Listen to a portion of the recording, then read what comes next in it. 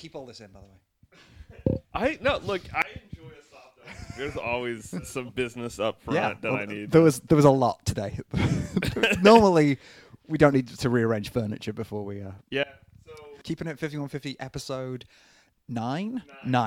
Do we have have you looked at our subscribers lately? Yeah, it's a 44. 44. So there's not 44 robots in the world. No, there probably is way more. The ones that produce the cars for Nissan and Mr. Robot, obviously. Yeah. And Johnny 5. Although Johnny 5 is alive, so I don't know if he qualifies as being a robot. Yeah, it's a gray area. That's the uncanny valley, isn't it? That's what that means. That's what Ex Machina was really. Johnny 5. We promised to read an email. We did. So, men of our word. We are. We're like the Joker in the dark. Let's see. Bring up so Gmail. We're gonna bring up Gmail. Oh, we decided to do this in real time because this is the best way. Yeah. There you go. Log on to 5150. Don't give the password out while you're typing. Also, we should add before I get into this, the beer pairing for this podcast is Premium Northwest, the P&W. You'll know it as the very cheap beer that's got some sort of stag or deer on the front of it. Yeah, it's the Great Majestic Taste that's the best in the Northwest. How would you rate it? Is it the best in the Northwest? It's 16 fluid ounces. I would rate it. What's awesome about this is when it calls out the type of beverage it is, it just says beer. Yeah, it doesn't get fancy. It doesn't say an ale or it doesn't say lager. It's just all beers and no beers simultaneously. The last email from my wife that says print, which is the stuff that I sent her to print. What do we got before that? The one after that is it's from Google. Okay, what did Google have to say? Google, the subject is 50, got a new device. They call us 50 because our name on Google, you have to put a first name and a last name. It's 50, 150. New sign-in from Chrome on LG V20. Okay. I got a new phone. It's an LG V20. Don't treat me any differently. I'm just like you. You're not like me 'cause I use iPhones, man. So it says, hi 50, your Google account, girl I can make you feel okay at gmail.com, still funny. Yeah. Was just used to sign in from a Chrome on LG V20. And then there's a picture of us, 5150 girl I can make you feel okay at gmail.com. And then sort of a cartoon drawing of what it thinks my phone might look like. Friday. How accurate is that cartoon drawing? Yeah, it's yeah. I mean, same proportions. Sure. And it gives the date, which was Friday, March 31st. It says, "Don't recognize this activity?" ? Review your recently used devices now. Got a new LG V20? Do more with your... It's trying to make me install the Google Calendar, which I did because I used the Google Calendar because that's how I organize the personal parts of my life. It's genius. It's a security mail that doubles as a fucking ad. Man, they are not missing a trick. And they've signed it best, the Google Accounts team. Okay. So everyone out there, if you enjoyed this rundown of that email, which is definitely going to make the podcast, then that's fine. Continue not sending us emails because we'll continue reading out security emails that we get when we log in from various devices. If you don't want us to do that, maybe send us a fucking email once in a while so we can actually read one out. Because we're not going to not read emails now. We're going to read emails. If you get it as any other way, we're going to read iTunes reviews, comments at the bottom of our blog. If you go to, you can click on it from the podcast has links to it, so you should be able to find it. We're very findable. Yeah. I mean, not if you search our independent social media. We will not be posting about this podcast. We don't want our friends knowing that we do this. It is very weird that we do this. No, I tell people I'm doing it, and then with no context of how they can find it. So it's just like a fucking scavenger hunt. It's like Ready Player One for my friends to figure out whether or not I have a fucking real podcast or I'm making it up. All right, so we've read an email. We're going down. We actually made an agenda for this one. So this is a tighter. We're going to do 3 or 4 hours. It's going to get cut down to. You know what? Let's start with this. This is not on the agenda. I'm going to wild card it immediately. Wow, look at this. We're going to improv. I'm going to yes and whatever you say. Yeah, look at these fucking make-em-up skills. Because this is something you sent me.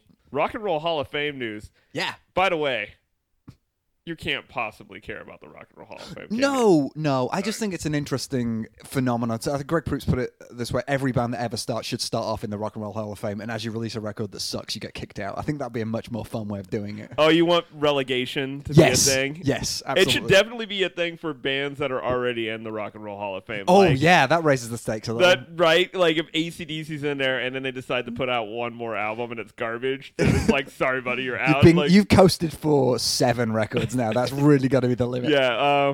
this one better have at least one good song or you're out. Or like if Metallica goes back to load reload type songs, then Yes.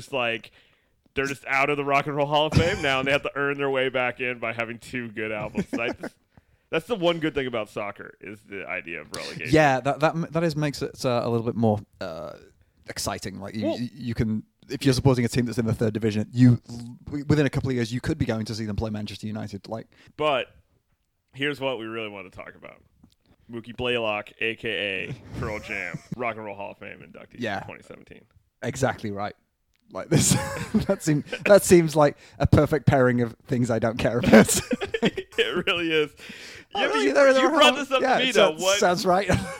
do you think they deserve to be in a Hall of Fame? I mean, they're okay. Like I don't know, a huge Pearl Jam fan. They got Alive's all right. Jeremy's kind of irritating, and Eddie Vedder has a hilarious voice, as we know from attempting to do karaoke.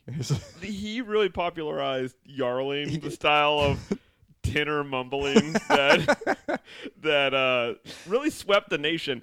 Well, it swept terrible bands, and to be fair, I think he does it better than anybody else. Like, that's just how Eddie Vedder sings, and everyone else is like, got it. Yeah. I actually like Kmart Pearl Jam, aka Stone Temple Pilots. Yeah, I liked them better at the time. Like, I own Core, I didn't even own 10. Right, but you straight up don't like Pearl Jam at all. I begrudgingly like a few songs, but for the most part I don't. And all the songs I like were when they still wanted to be a rock band. This is pre-ukuleles. Pretty early on. I mean, after really the second album, I think they're like, let's not do the thing that got us popular. Right. Remember the year that they put out 52 live albums in one year? Do you remember that? Oh, they used to record every show, right? This yeah, is another jam band bollocks thing that they should and they fucking were do. putting them out these no frills packages. All the packages look the same. It just has yeah, a and date it would just in be the city. Baltimore, the date. There's dudes out there. Oh yeah, who got every single one. Spend $600-$700 and going, oh Jesus fuck. And also, how much could they be varying their set list? I don't know. Maybe they really do vary their set list a lot, but dude, maybe with a big production, it's kind of hard to pull that off.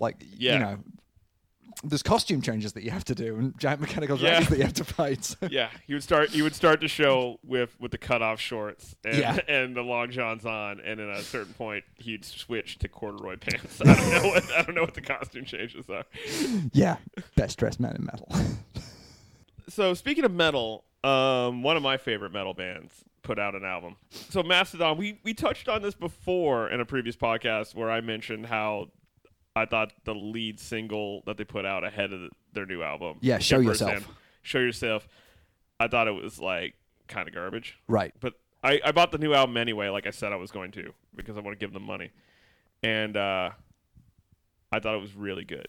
I made you listen to it. What did you think? I loved it. Yeah, I was...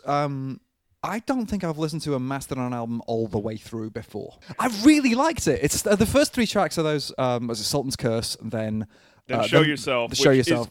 Is jarring to me. I like that. It reminded me of Baroness, who I really like. They're like metal without certain aspects of being metal. Yeah. And I really enjoyed it. So it really reminded me of them. So that was cool. As I mentioned again on that last time we were talking about Mastodon, my favorite era of Mastodon is when they really embraced being kind of a 70s prog band in the context of the sludge metal that they normally do. Yeah. And this album's kind of a return to that. There's hella keyboards on songs. I like that. What was the best song? I think Clandestiny is Clandestiny, yes. Which features a full-on keyboard solo at one point. Layered. Multiple layers of keyboards and then robot voices. No, yeah, it's the vocoder guy. Why was I programmed to love? It's so good. It's great. And it's really good. And the chorus is really epic. I like this as a straight record, just all the way through. It's really good.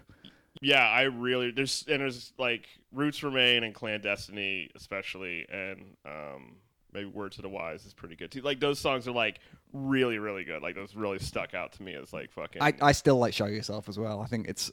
It gets stuck in my head. It's growing on me, but it's just so that's I get how it's not necessarily what you want from that band. Yeah. But I still really liked it.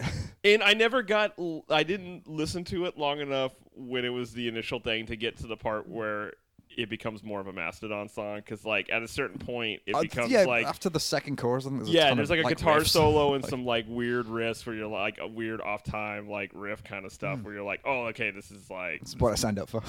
So I'm seeing them again next Saturday. Yeah. And With, do you think they'll do the like play all of what's it called? Emperor Sand? Emperor I don't think so because there's 2 other bands on that bill. And I can't imagine. Yeah. Like, when they played Crack the Sky in its entirety, I think Kailisa opened up for them. And then they just played a double set after that. They just played, like, their, like, 40 or, like, 50-minute album. And then the keyboard player that they had touring with them left the stage. And then they just rolled through hits, you know, like, after that. And I'm using hits real lightly. Yeah. So you mean like Call of the Mastodon? Yeah, it's like it's like March of the Fire Ants. Oh yeah, that's a great one, by the way. They haven't started that tour yet, so I have no idea what their set list is, but I'm assuming that it's going to lean a lot on newer material, but I hope they mix it up. I'm also going to be like shouting for like some deeper album cuts from other albums that they may or may not play. Yeah. I really like Ember City off of the last album and Bedazzled Fingernails off the Hunter, which is like ridiculous name. I bet they don't play either of those songs. They might play Ember City. There's no way they're playing Bedazzled Fingernails. That is not getting played. So yeah, I'll report back. Yeah, do that. That should be a fun. Which brings us to our last topic for this segment, which is there's a whole genre called dungeon synth. Yes, there is. That. I don't know, man. It's a thing. Yeah. Somehow it's a thing. So I heard about this about a couple months ago. I was looking on Invisible Oranges, and there was here's the records that are coming out this week, and there was a list of things. One of them was Black Anvil, which is cool because we were seeing that like a couple of weeks after that. And then as you got right down to the bottom, it was like, here's some shit that we missed, and it was Old Tower. And it describes like, you know, black metal, folk metal, blackened folk, death metal, whatever it is, blackened nonsense. And then it described this one as dungeon synth, and I was like, okay, I'm in. I've got to hear what the fuck this is. I clicked on over to that, and it's just it was very, very sparse, like keyboardy, like single dude on his own in a presumably a dark basement away from people. What a candelabra, just getting into it. You know, this song's like 14 minutes long.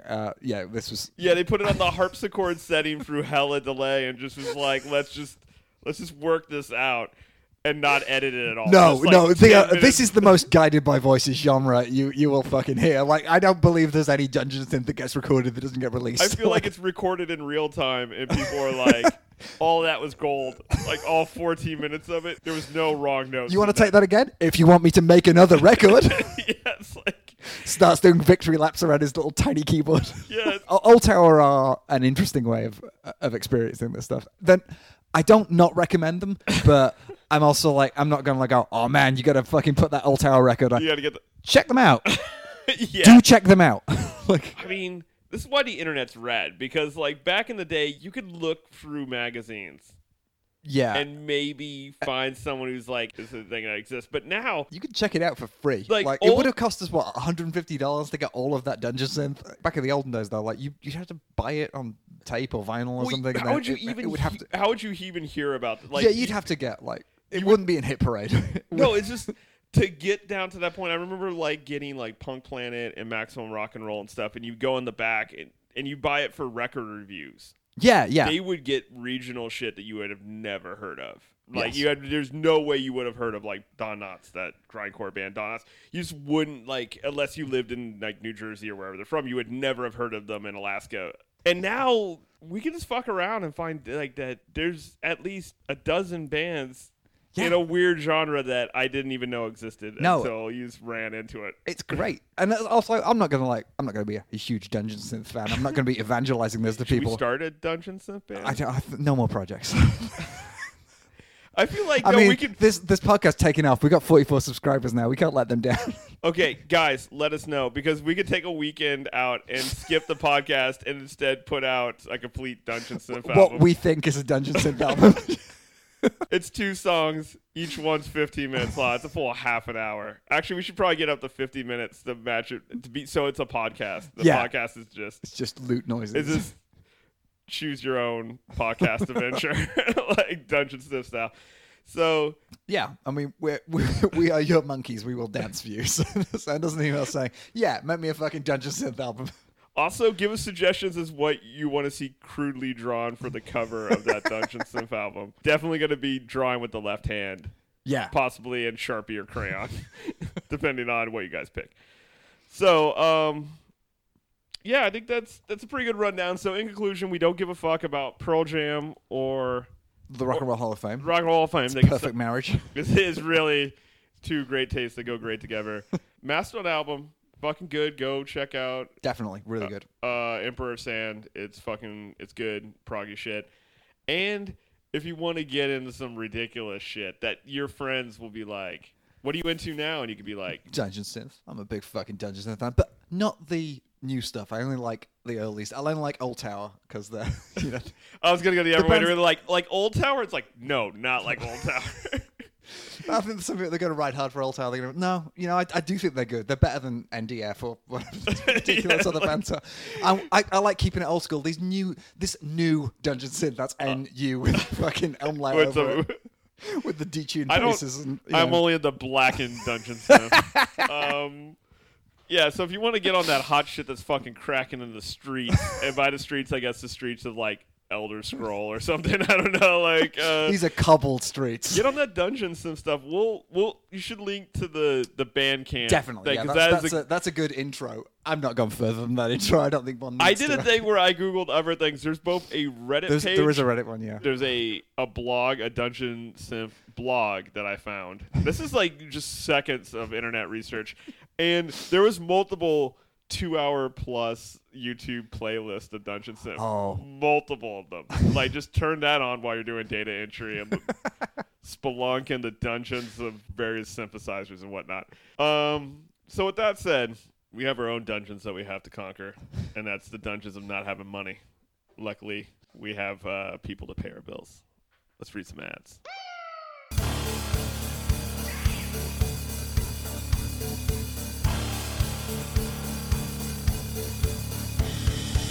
Pac-Man. It's the latest craze that's sweeping the nation. We know the only way to establish any credibility with the kids is to get your name into that top 10 table.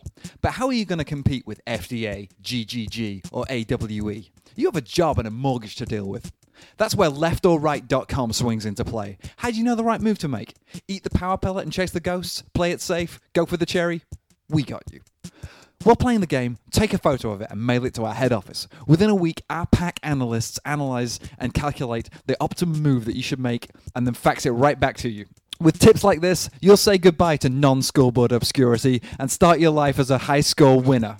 Use the code 5150 150 50 and we'll throw in some tips for Donkey Kong, Galaxian, and Mr. Do's Castle.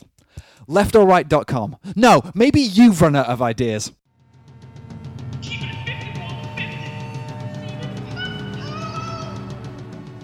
That was tremendous.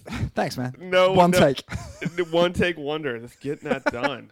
So good at it. By the way, we're back. I don't know if you know that. You know, speaking of being back, Yeah, we got to crack open some you of gotta these crack delicious, open some of these. Hang on.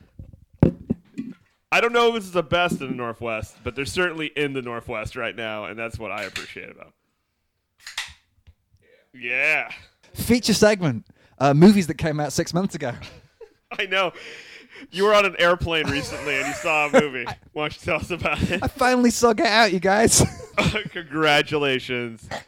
I hope everyone who's listening to this is slow clapping you, even if it's really awkward because they're at work or on a bus. I have not met anyone who hasn't seen this movie. It's real. I was the last person to see it. I had some questions because I'm fucking ace agenda maker right now. Yeah. My first question was, how did you hear about this From movie? everybody else in the world. No, There- before it came out, I heard that it was a thing and it was going to be a big hit movie, or it was going to be at least an interesting social horror, which is not a genre. It's the dungeon synth of fucking movie genres. The Stepford Wives is one of the classic of that genre. Yeah, The and that idea was something that he specifically called out as an influence. Or yes, on this Invasions movie. of the Body Snatchers is really about communism and stuff. Yeah. So there's a history of both sci-fi and horror. Having a specific political or social point to make. Yeah, in sci-fi you see it a lot more, but horror had that too, and especially in the 70s. But this is much more front and center. This is politics. A lot of things make this an incredible movie, but Right. that's one of the things that really help it out. Yeah, and it really was straight political all the way through, or straight social commentary. Like there is no avoiding that and going, oh, did you also know it was about this? No, it's fully about this. It was great. It was honestly one of the best movies I've seen in ages. It was the most original movie I've seen. How many movies do you normally see I here? don't see a lot of movies. Okay. But I would agree. Right now, it is top of the list for best movie that I've seen this year. I wouldn't be surprised if it is the best movie that I will see all year. I think it's great. I'm telling everyone I know to see it, including you, multiple times. every band practice. I saw it. I saw it opening weekend, and then months later you saw it. Yeah, it's great. So I managed to not know anything about it before going That's in. a great way to go. I didn't watch a single trailer, other than people saying you need to see it, and then everyone who had seen it was nice enough to do the right thing and not say a fucking word about it. Oh, by the way, spoiler the fuck alert about this. If you're actually less than me and still haven't seen it, bizarre, but like, this podcast's not coming out for a while. Like, to have a real discussion about it, we should just talk about all of it. Yeah. Also, it's been out for a while. I think if you haven't seen it, I would say table this one, or if you really just want to know what we're going to recommend, you could skip ahead to the recommend section. Maybe we'll put a time code for that somewhere. We'll figure it out. But otherwise, we're gonna spoil the fuck out of it. So yes. So obviously loved it, but didn't know anything about. I'll tell you what I thought it was going to be about, and I don't know where I picked up this idea from. I thought it was a black couple moving into a white neighborhood, and then the white neighborhood gets together and fucking Scooby-Doo scares them out of there. And I thought that was going to be the plot. Maybe not as quite as comedy as the Scooby-Doo-ness, but I was like, oh yeah, that's also. By the way, that sounds like. It could be a pretty good movie, but yeah, I'm not sure. I'm not sure where I picked that up from either, but it was like, oh, okay, and that's what I was expecting going in. And it opens up with that black guy walking through the neighborhood. I thought, oh yeah, this must be that white neighborhood that doesn't want black people moving in.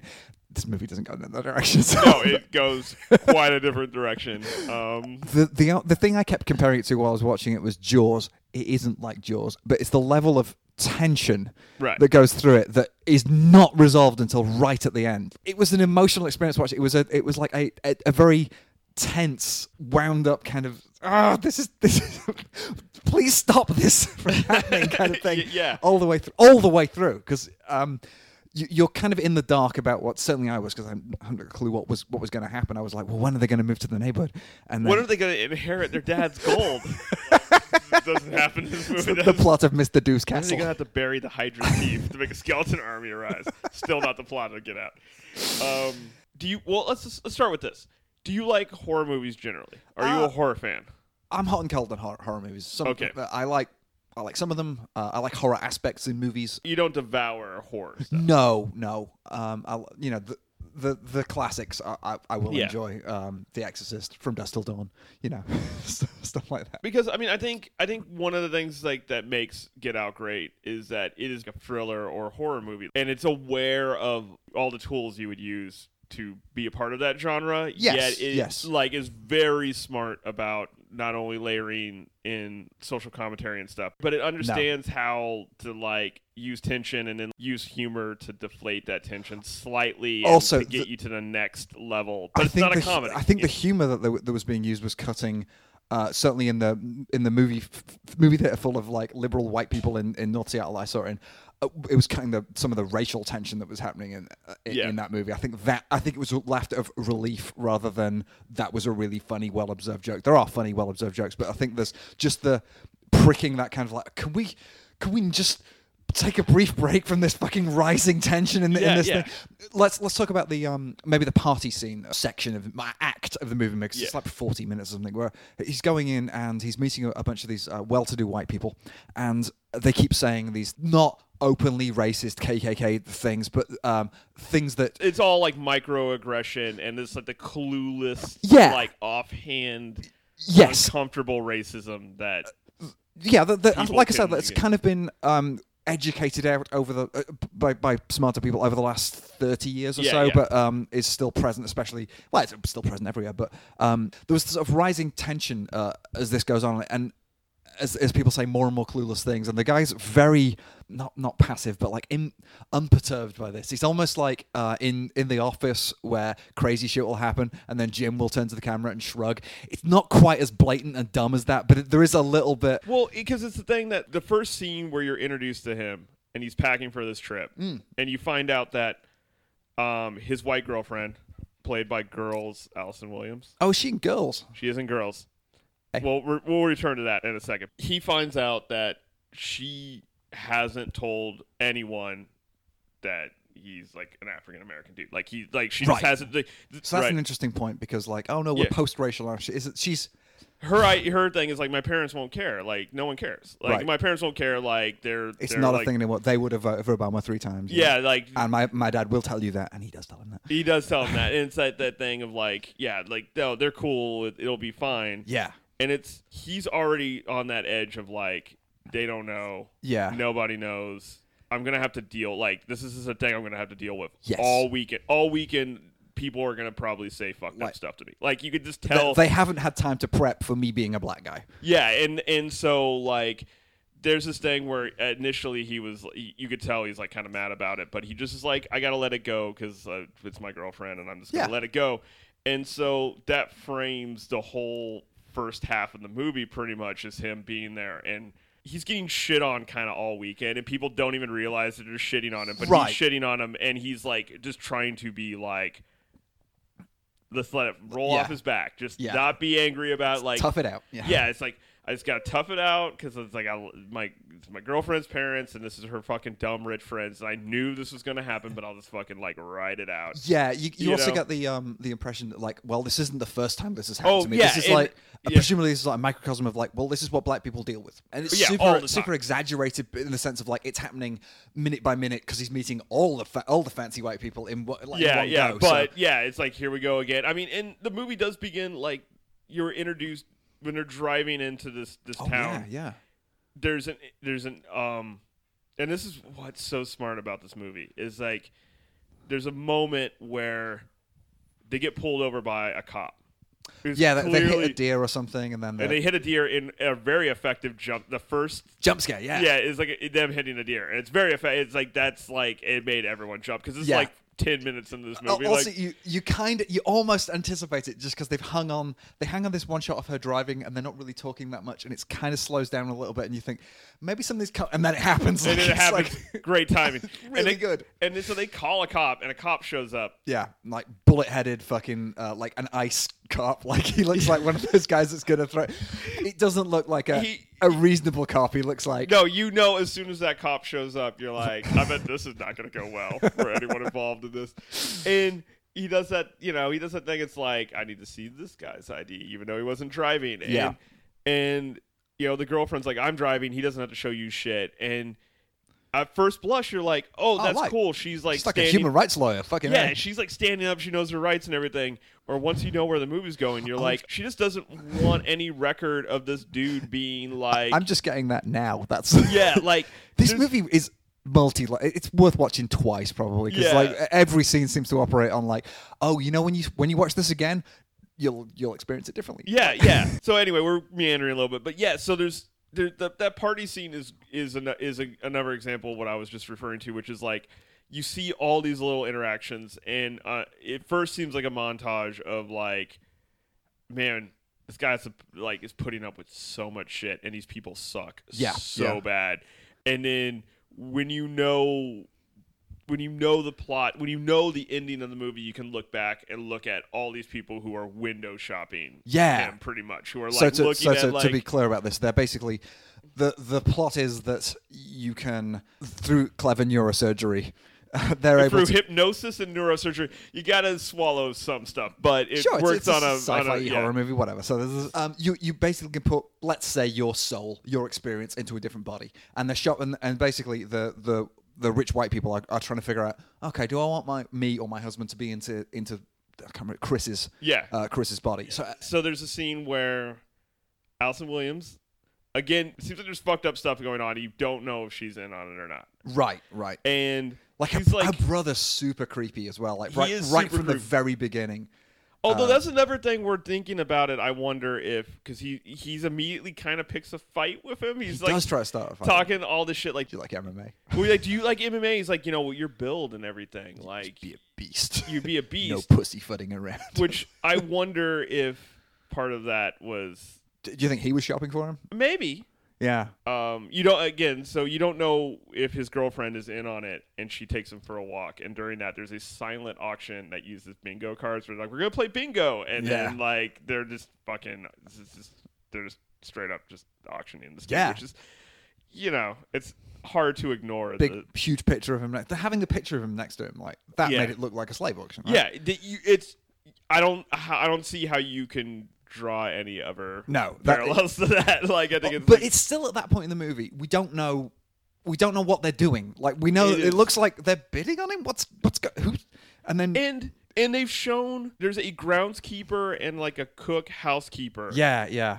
Who are like acting super weird. They both seem almost like either developmentally disabled or just really like on a different plane, like just not interacting with people. They want you to think that they're under some sort of like hypnosis, which is not actually what's going on, but that's kind of a red herring type situation. And again, really well done. It's really well done, and there's like a lot of really great like creepy moments. Where there's like a moment where Chris goes outside. Yeah. To smoke, and then a dude just runs at him. Yeah, and it's one of the scarier moments in the like movie because it's just a dude coming out of the darkness in the middle of the night, full tilt, like sprinting and is turning at the last minute. One of the other things I really liked about it was the racists of the movie were literally the liberal elite. That's how it's defined in later interviews and stuff like that. It wasn't. Yeah. We normally think of racism movies as a KKK like level, cross burning. No, or like super obviously bigoted kind of like, in order to telegraph the fact that this guy's racist, he's going to say stuff that not just like you shouldn't say. It's like, no, this is stuff that we've all agreed on that you don't say. Whereas the language that's used by the people in this movie isn't.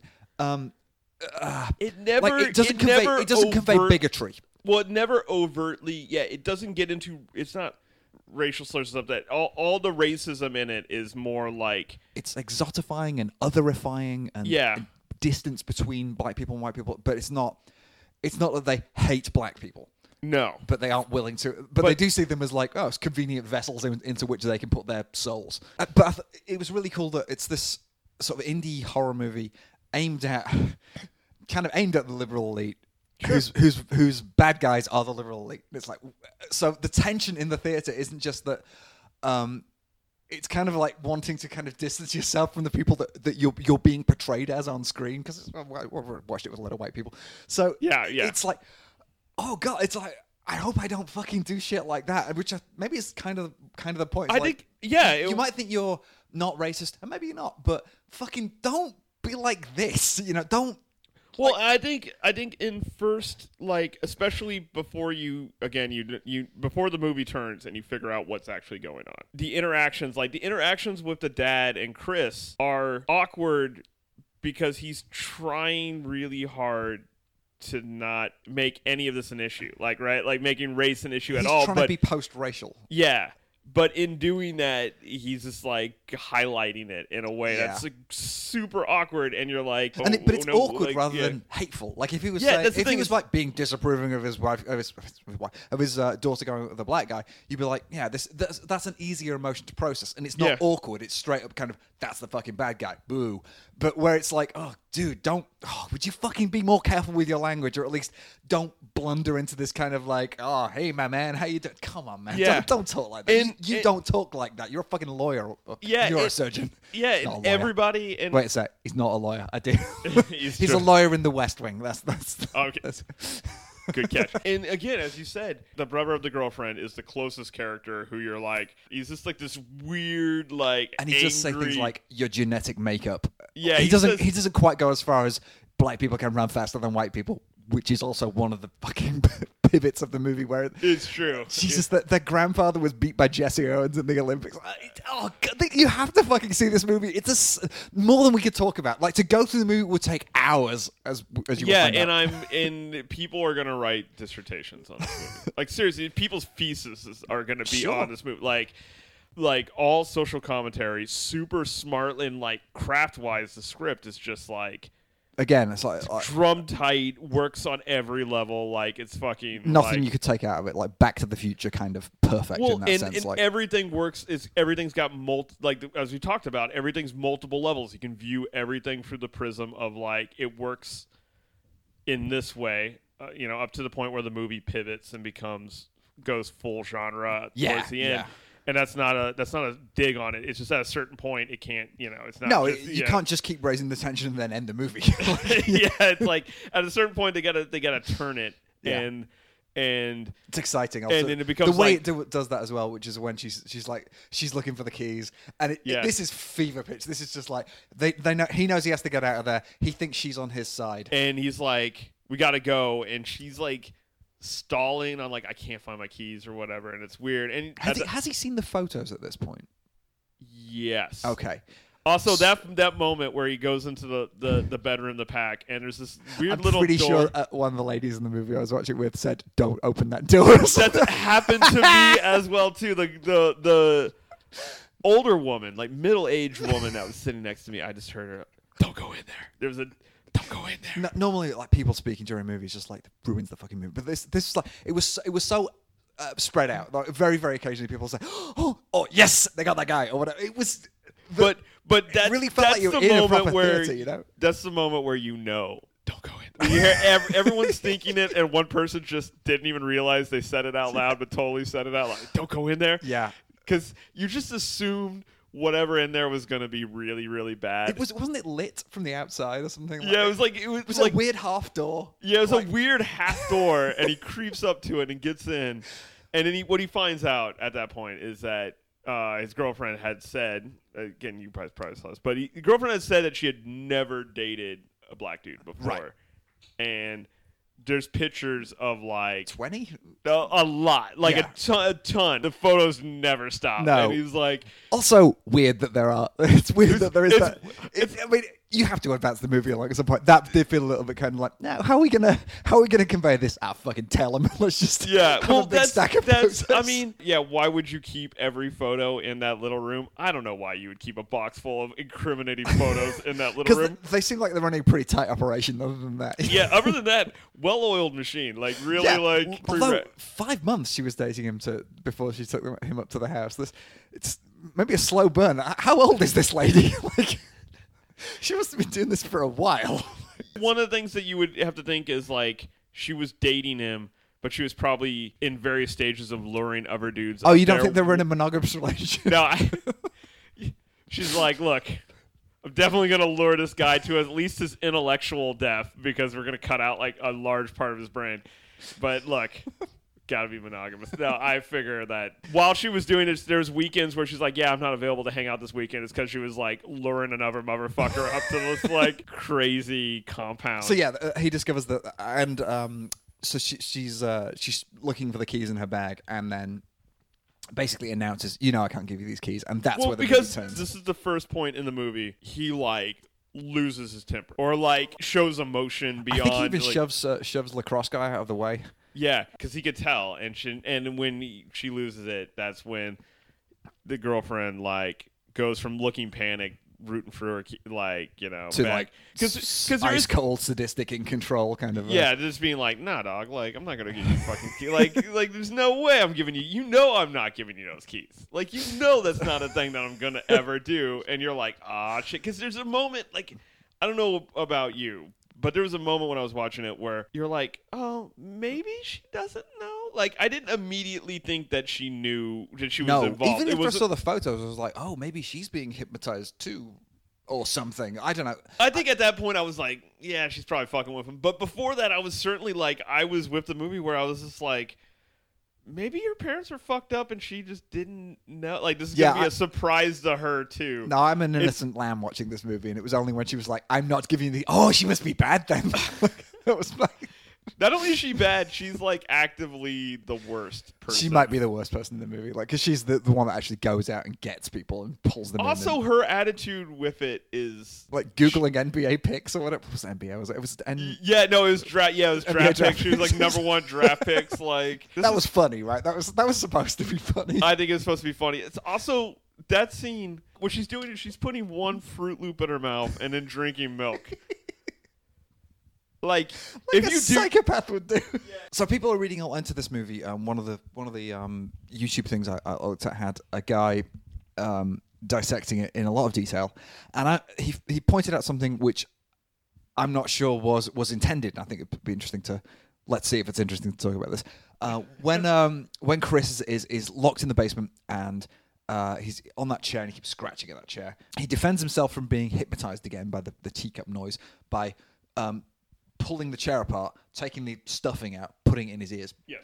He puts cotton in his ears, then literally picks cotton out of his ears. You see what he's done there?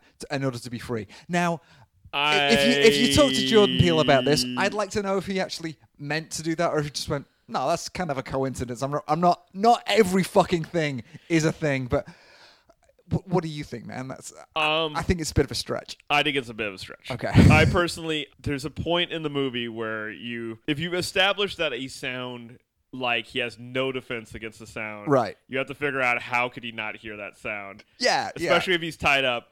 Oh, what if he like scratches a hole in the chair? Cool, that'll work. You can pull out whatever. That's basic MacGyvering. Yeah, like that's just like the simplest way to get him out of that, and a way that logically makes the most sense. Yeah. I don't think that. Also, that was a big hit when he actually pulled out the things in his ears. I'm pretty sure the cinema was like, "Oh, yes, get him!" Because at that moment you're like, this dude is like straight fucked. Like, yeah, there's I don't see him getting out of this. Like, yeah, they built it up to the point where you're like, how much movie is there left? Like, is this movie gonna end with him just being like a random white guy? Like, is this Stephen Root like just taking photos? Like, that is not how I want this movie to end. No, I mean that would have been a powerful ending, but I'm really glad. No, they didn't do the that. ending that I think that's not the best fake out ending to this, which is the best fake out ending is after he's killed everyone, kind of escaped.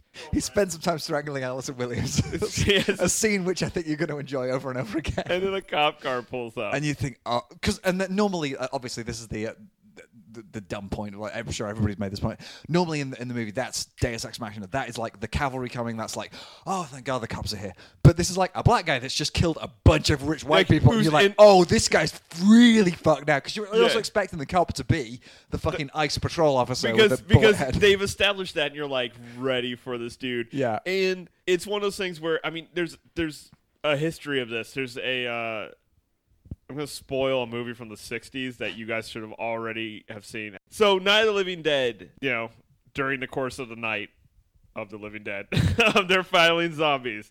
One dude survives. He gets through it's like the end of the night. Everyone else is dead. This guy, he gets out of the house where rescuers are starting to show up. He starts to get out. And they think he's a zombie, and they just shoot him. Oh, okay. And that's the end of the movie. Is like this ironic thing of like this dude like survived had to do all this fucking gully shit and survive, and then he gets shot. So spoiler alert on Night of the Living Dead. It's still worth watching, even if you know that's the ending. Although that's a gut punch ending. So there is like precedent for like, what if we had like the ending of this be like the sad ending? That dude's literally in the middle of strangling someone, and a cop pulls up, and instead of being able to explain the situation, like I almost fucking had my head cut open and like a different brain put in, and like would have been like. Just in a weird sunken state, watching the rest of my life as some other dude controls my body because these people are fucking monsters. It's a hard sell. I mean, he's like gets shot the fuck up like on that highway. Like that is like one version of that ending. Yeah, and everyone in the theater tightens up when that cop car shows up. Because the way it's shot as well, it's not just like.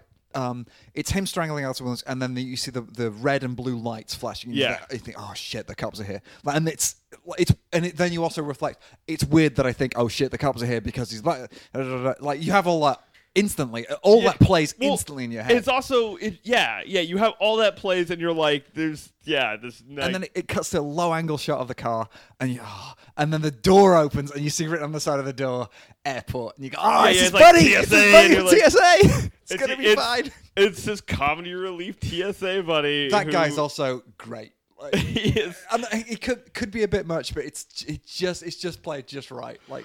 Well, also because he's a tremendous audience surrogate, because he says the things that you don't want to admit. Oh shit!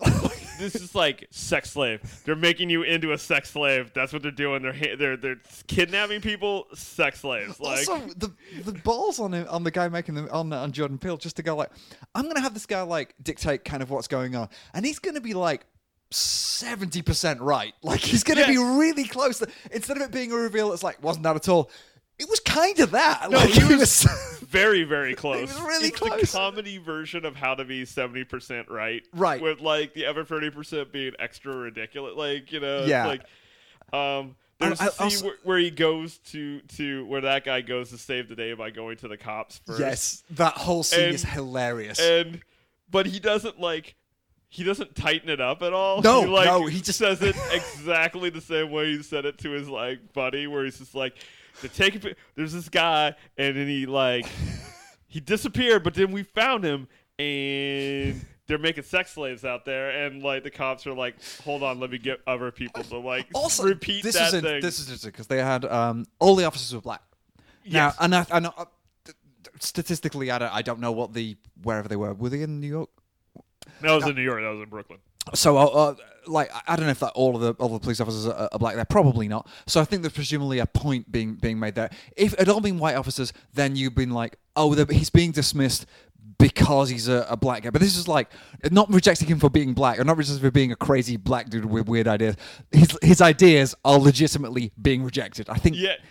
Is that what was going on? I think it's fair, and also like he's conveying his theories in the most comical and ridiculous 100%, manner like possible, which also doesn't help him sell his crazy. Also, the beautiful line that may have been a throwaway thing. It's just like, you guys know about this shit.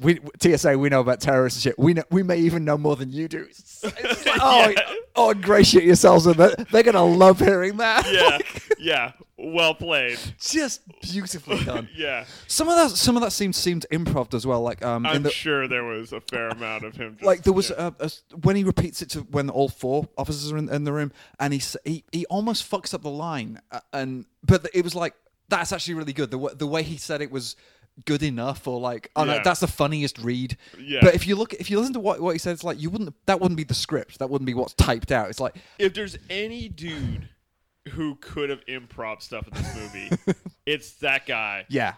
Because he is the most like we said, every other line of dialogue in this movie works on multiple levels, right, and you polished, it's clever. you can't fuck with it, because if you change it, it might not work. Right. Second viewing, different levels. Like you have to be like on book. But yeah, the conversation between Chris and his buddy are the loosest, because Chris is talking about like, oh, this is fucked up stuff that happened, and that guy's like just like wilding out about it.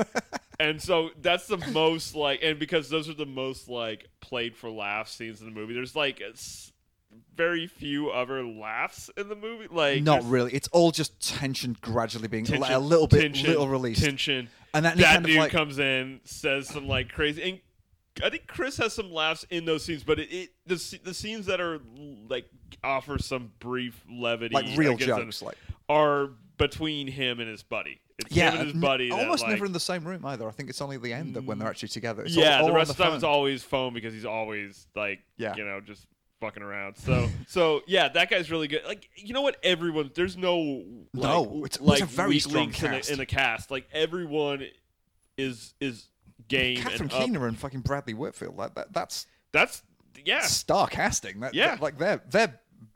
They're bigger names than anyone in the rest of this movie, right? Yes, I think for certain people, maybe Root. Stephen Root was the one I noticed in the credits. Like, oh man, yeah. I was like, Root. Jimmy James. Let's do this. From News Radio. Office Space. Like, you know, it's like that's maybe him, but other than that, like, yeah. And Allison Williams, if you know girls, if you're aware, completely. I was watching. Going, is she the one from fucking Broad City? No, she's the one from fucking Peter Pan. With like they did a live musical version of Peter Pan on some channel with Christopher Walken as like Captain Hook. Okay, and she played Peter Pan. So there you go. That's why people don't like Allison Williams. Evidence that too much art is being made. Maybe we should. Well, I think it's Fox. Who's just like, let's just do live musicals every once in a while. And it's like, why? We're doing Grease. Why are you doing Grease?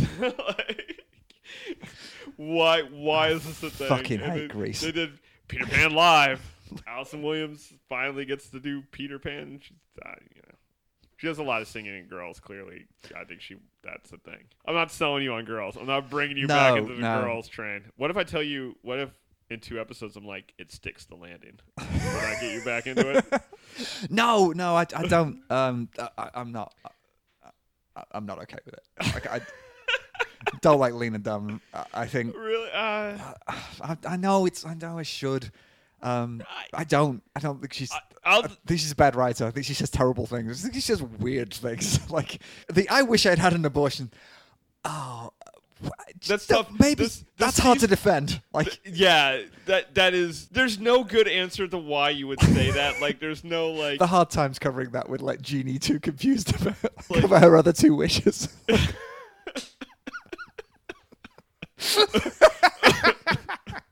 That's pretty good. She's just a bit of a difficult one. I get Girls.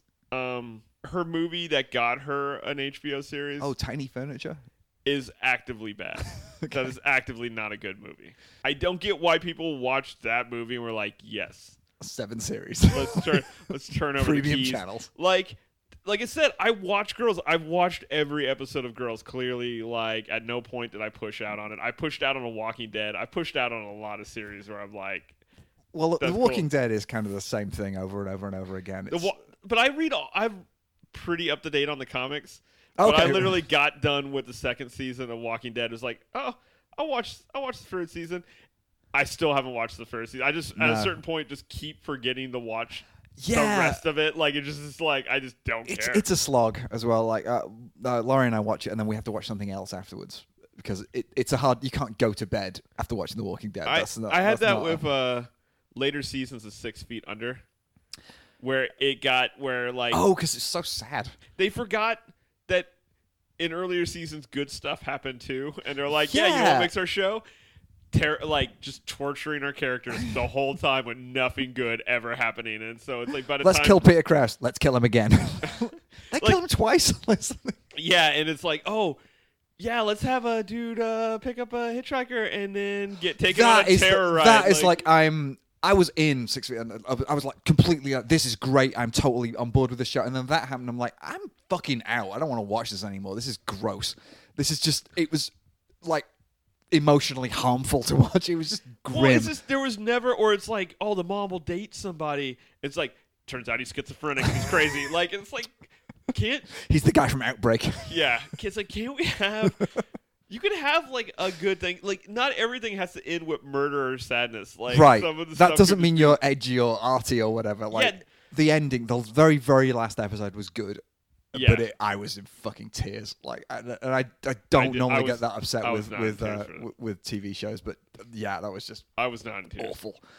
I don't cry. I don't cry at endings unless it's the ending of Lost. So much time wasted. No, we'll do a Lost podcast. We should do. I couldn't get into it. I tried like 7 or 8 episodes, and I was just like, "This is bullshit. I don't like it." Oh, it's so good. I'm looking forward to Leftovers coming back because I need more Lindelof in my life. Oh, is that him? I started watching that last night. Yeah. Oh, okay. You just started watching the Leftovers? Yeah, seriously. Okay. I quite liked it. I'm gonna dig in. Oh shit! We should do a Leftovers pod because the new season's gonna start. Okay, it's season 3, right? Season 3, last season. So maybe. Is it based on something? Is it based on off a novel that I've totally read? Can you look up the actor's name, the main dude? Because I looked this up before, and he has quite an unusual surname. It's got like a double. He was in a Black Mirror episode that I have not watched. I started watching. Oh, you've not seen that one? Oh, it's good. Daniel Kaluuya.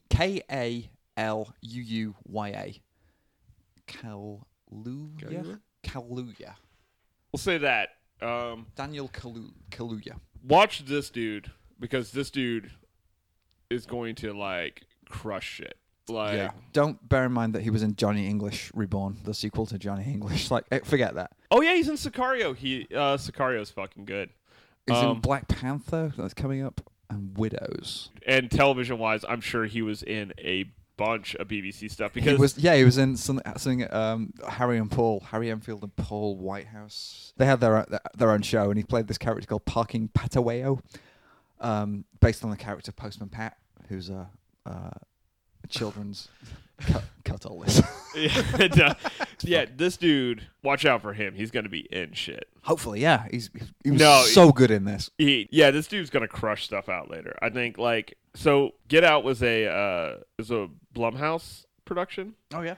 Blumhouse is they figured out that if you put out horror movies that are made between $4 and $5 million, they always make money. And so the budget for this movie was I think 4.5. And it made 30 on its opening weekend. Yes. And that might just been the US. Yeah. So, well done. Yeah. And that's a good return on investment. It's you can get in on that. Continuously played, at least in Seattle. So it's one of those ones where I don't know what the final box office is. We'll look up what the final box office is. But even if it had fallen off dramatically out of that opening weekend already, that is a great yeah. And 6 times what you put in. Yeah. So this is a hit. I think it's critically acclaimed. It had 100% on Rotten Tomatoes for a very long time before one. Actually, I didn't like it. Look at me. Yeah, fucking really. That's the hill you want to die on. The one guy who didn't fucking Get Out. Okay, cool. All right. I did not see this coming from Jordan Peele. I know he was a writer on a little bit more research on this. He was a writer and co-writer on Keanu, and then he was a writer for Mad TV and for his own show with. Michael, Peele. Which I didn't really dig Key and Peele that much. It was kind of fine, half and half good. Yeah, it's one of those things where they have some sketches it's a great YouTube sketch show. A lot of sketch shows can be hit or miss. I think people get later. Kids in the Hall and Chappelle Show made people spoiled to how good sketch comedy because the actual history of sketch comedy is that it's generally shitty. It's at least 50-50. It's at best 50-50. It's kind of, you remember the good stuff, but it's well, at least this is over soon. Also, sketches are really hard to end. If you ever try to write one, or even when you watch them, you're going yeah, but how are you going to end this? And often there's an unsatisfying kind of this extreme left turn, and you go, fuck you didn't end that sketch. You just changed the subject. Anyway, I didn't see this coming from him. You know what I mean? I don't know. That's not to be he sucks. But no, I had no idea that he had this in him. This is fucking amazing. Well, it's because Keanu, which I liked. I know people kind of shit. Some people shit on Keanu, and it was fine. I enjoyed it. Personally, I enjoyed it. It felt like I said, it felt like a sketch. It was let's do it's a straight up comedy. So it's let's do an action comedy, make fun of action comedies. Yes, kind of a little bit. Get Out. So beautiful ending. Great ending. Kind of an upbeat ending, although then you figure out what's going to happen next, because presumably cops are going to show up because a rich white family's been murdered. Yeah. There's some in cold blood shit's going to happen. There's technically very little evidence that he was there. Right. You can get away with. Look, did you have applause in your theater? No, but it felt really close that it was going to happen. We had spontaneous applause. But you were opening weekend as well. Weekend. Where did you see it? I saw it in Linwood. Was it a full theater? 3/4 full. Probably. Okay. It was at 11 in the morning. 11 in the morning in Linwood. That's how I see movies. So, for people who don't know, we drove to the next town over to see an 11 o'clock showing of a movie in a mall. And it was 3/4 full. So, people were into it. They were fucking psyched. Spontaneous applause at the end. Yeah. And I was part of that. People started clapping. If other people started clapping, I would have started clapping, even though I'm not really sure you can clap at the end of movies. There's probably 2 claps before I was clapping. When it was I want to clap. We're clapping! I was with it. I was ready for that. Because I don't think you should clap at every movie. No. Because I think sometimes I'm damn, I think the last time I heard clapping it was Eyes Wide Shut. People clapped at the end of that. That is a bad movie. People should be going, dig him up! I got some words. Maybe they were clapping for 2001. It was just hey, I was watching Full Metal Jacket the other day. That's a good movie, that's pretty good. Well, the first half. I like it when they get into Vietnam. Oh, that's the point. Come on, the first half of that movie is fucking amazing, and then I think both halves are amazing. Yeah. That was when I was a teenager. That was my favorite Vietnam movie. As an adult, it's Apocalypse Now. It has to be Apocalypse Now. How can you say anything else than Apocalypse Now? Not seen it. I need, yeah, check me out. Oh my god! Look, fucking Francis Ford Coppola. He made He made Dracula. He made He's made terrible movies, the one he puts his fucking name on some of them. but like Mary Shelley's Frankenstein. But he made Godfather, Apocalypse Now, Godfather Part 2, and The Conversation. That was 4 movies in a row. Okay. Those are all like Hall of Fame movies. Yeah. Like you can't fuck with any of those 4. Like I don't care what he did after that. I don't care about his making The Rainmaker. That's not a good movie. Dracula is like was the hottest shit, and it immediately became corny as fuck. Like after that, and now you watch it and you're like, how did I think this is great? Like I used to think this is like best movie of the year, Dracula. And now you watch it and you're like, holy shit. Yeah, I didn't see that in your best movies of the year. Yeah, didn't make the cut. Although you can show note that. I did. Facebook has a thing of like the idea is that you remember what you thought the best movies of the year for every year that you've been alive were. Obviously. I don't think you're capable of making picking out a best movie until you're like 6 or 7. Like, yeah. I don't know that like before that anyone's like cognitively can like put that shit together. Right. But, so I totally cheated. It was just like 1979. I'm gonna pick Alien because fuck it. 1979 was a tough year. There was a lot of good movies, but I'm gonna say Alien. Alien is really good. The Wanderers is really good. That was tough. Oh yeah. Based off of Richard Price's first novel? The guy that did Lush Life? Lush Life and Clockers. Clockers, yeah. Clockers is great. And his first book was kind of, it's a short story collection that's a novel because it's like, there's like 5 or 6 stories and each one is about this like street gang in New York in the 60s or people around the street gang and it all adds up. And there's a Ken Wall movie based off of it that's really good. So The Wanderers, not my recommendation for this week, but you should check it out. Also, apparently wasn't the best movie of my favorite movie of 1979 because fucking Alien came out in 1979. Yeah, well, it's hard to beat Alien. I mean, it is kind of genre defining. Yeah, no shit. And it's like that's why people know who like Giger is. And Ridley Scott is. They don't know it from Heartwork. That's not why. They're not like going, oh, you mean the guy, the best grindcore band in Liverpool? Like, yeah. Oh, Species. Remember Species? Like, I liked Species. I saw Species in the theater. I'm not sure I would still like Species, but I watched it at the time. I was like, this is great. I'm not going to pull on the thread of Species with Sir Ben Kingsley.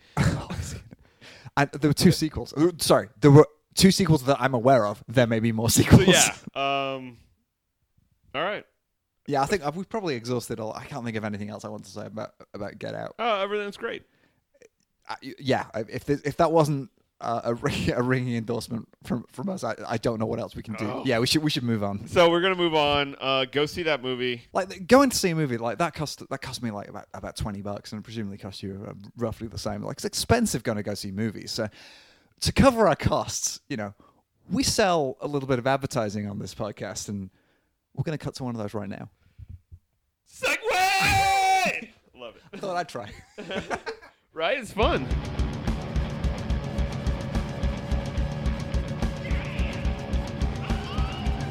Merry Christmas, 5150ers! It's always been easy to find the perfect gifts for the people you love. You know what they want. You pay attention, getting them the perfect mink dartboard, bespoke gin cylinders, or the just so battery chargers is mind-numbingly simple. What about those people whom you don't give a shit? You're still obligated to buy them things. This is America. But how do you show them that you're aware of the social contract that exists between you, but absolutely no more than that? Click on over to acquaintancegifts.com and they'll calculate the perfect present for the person you reluctantly have to acknowledge. Your boss's secretary that likes is a cat? Gifted. The barista that you see almost every day whose name you don't know? With the glasses? Sorted. Your sister-in-law, the one that likes Jill Stein? Obligation fulfilled. Gifts cost no more than $10 because, use code MISTRESS for Christmas and we'll throw in something for your mail carrier. Not that you give a shit. Acquaintances.com. Act like you almost care. Keep it at 5150. All right. I think we're back. We're almost back. I think we're getting close to back. If we're not actually back. Wait. And we're back! That peaked. I apologize. I'm not going to do it again, though. We're just going to keep that peaked. Yeah. It's going to sound real bad. Get used to that. Yeah. That's what distortion sounds like. Recommendations. Yeah. So what I'm going to recommend is that if you get premium Northwest beer, P&W, don't let it sit around for more than 20 minutes. No, drink it real fast. That's not actually my recommendation. That's just a side note. This is a pro tip. That's how to live your life. That's These just are like life hacks. that's your life hack. Remember to drink quickly. Drink that beer as That way you fast. drink more.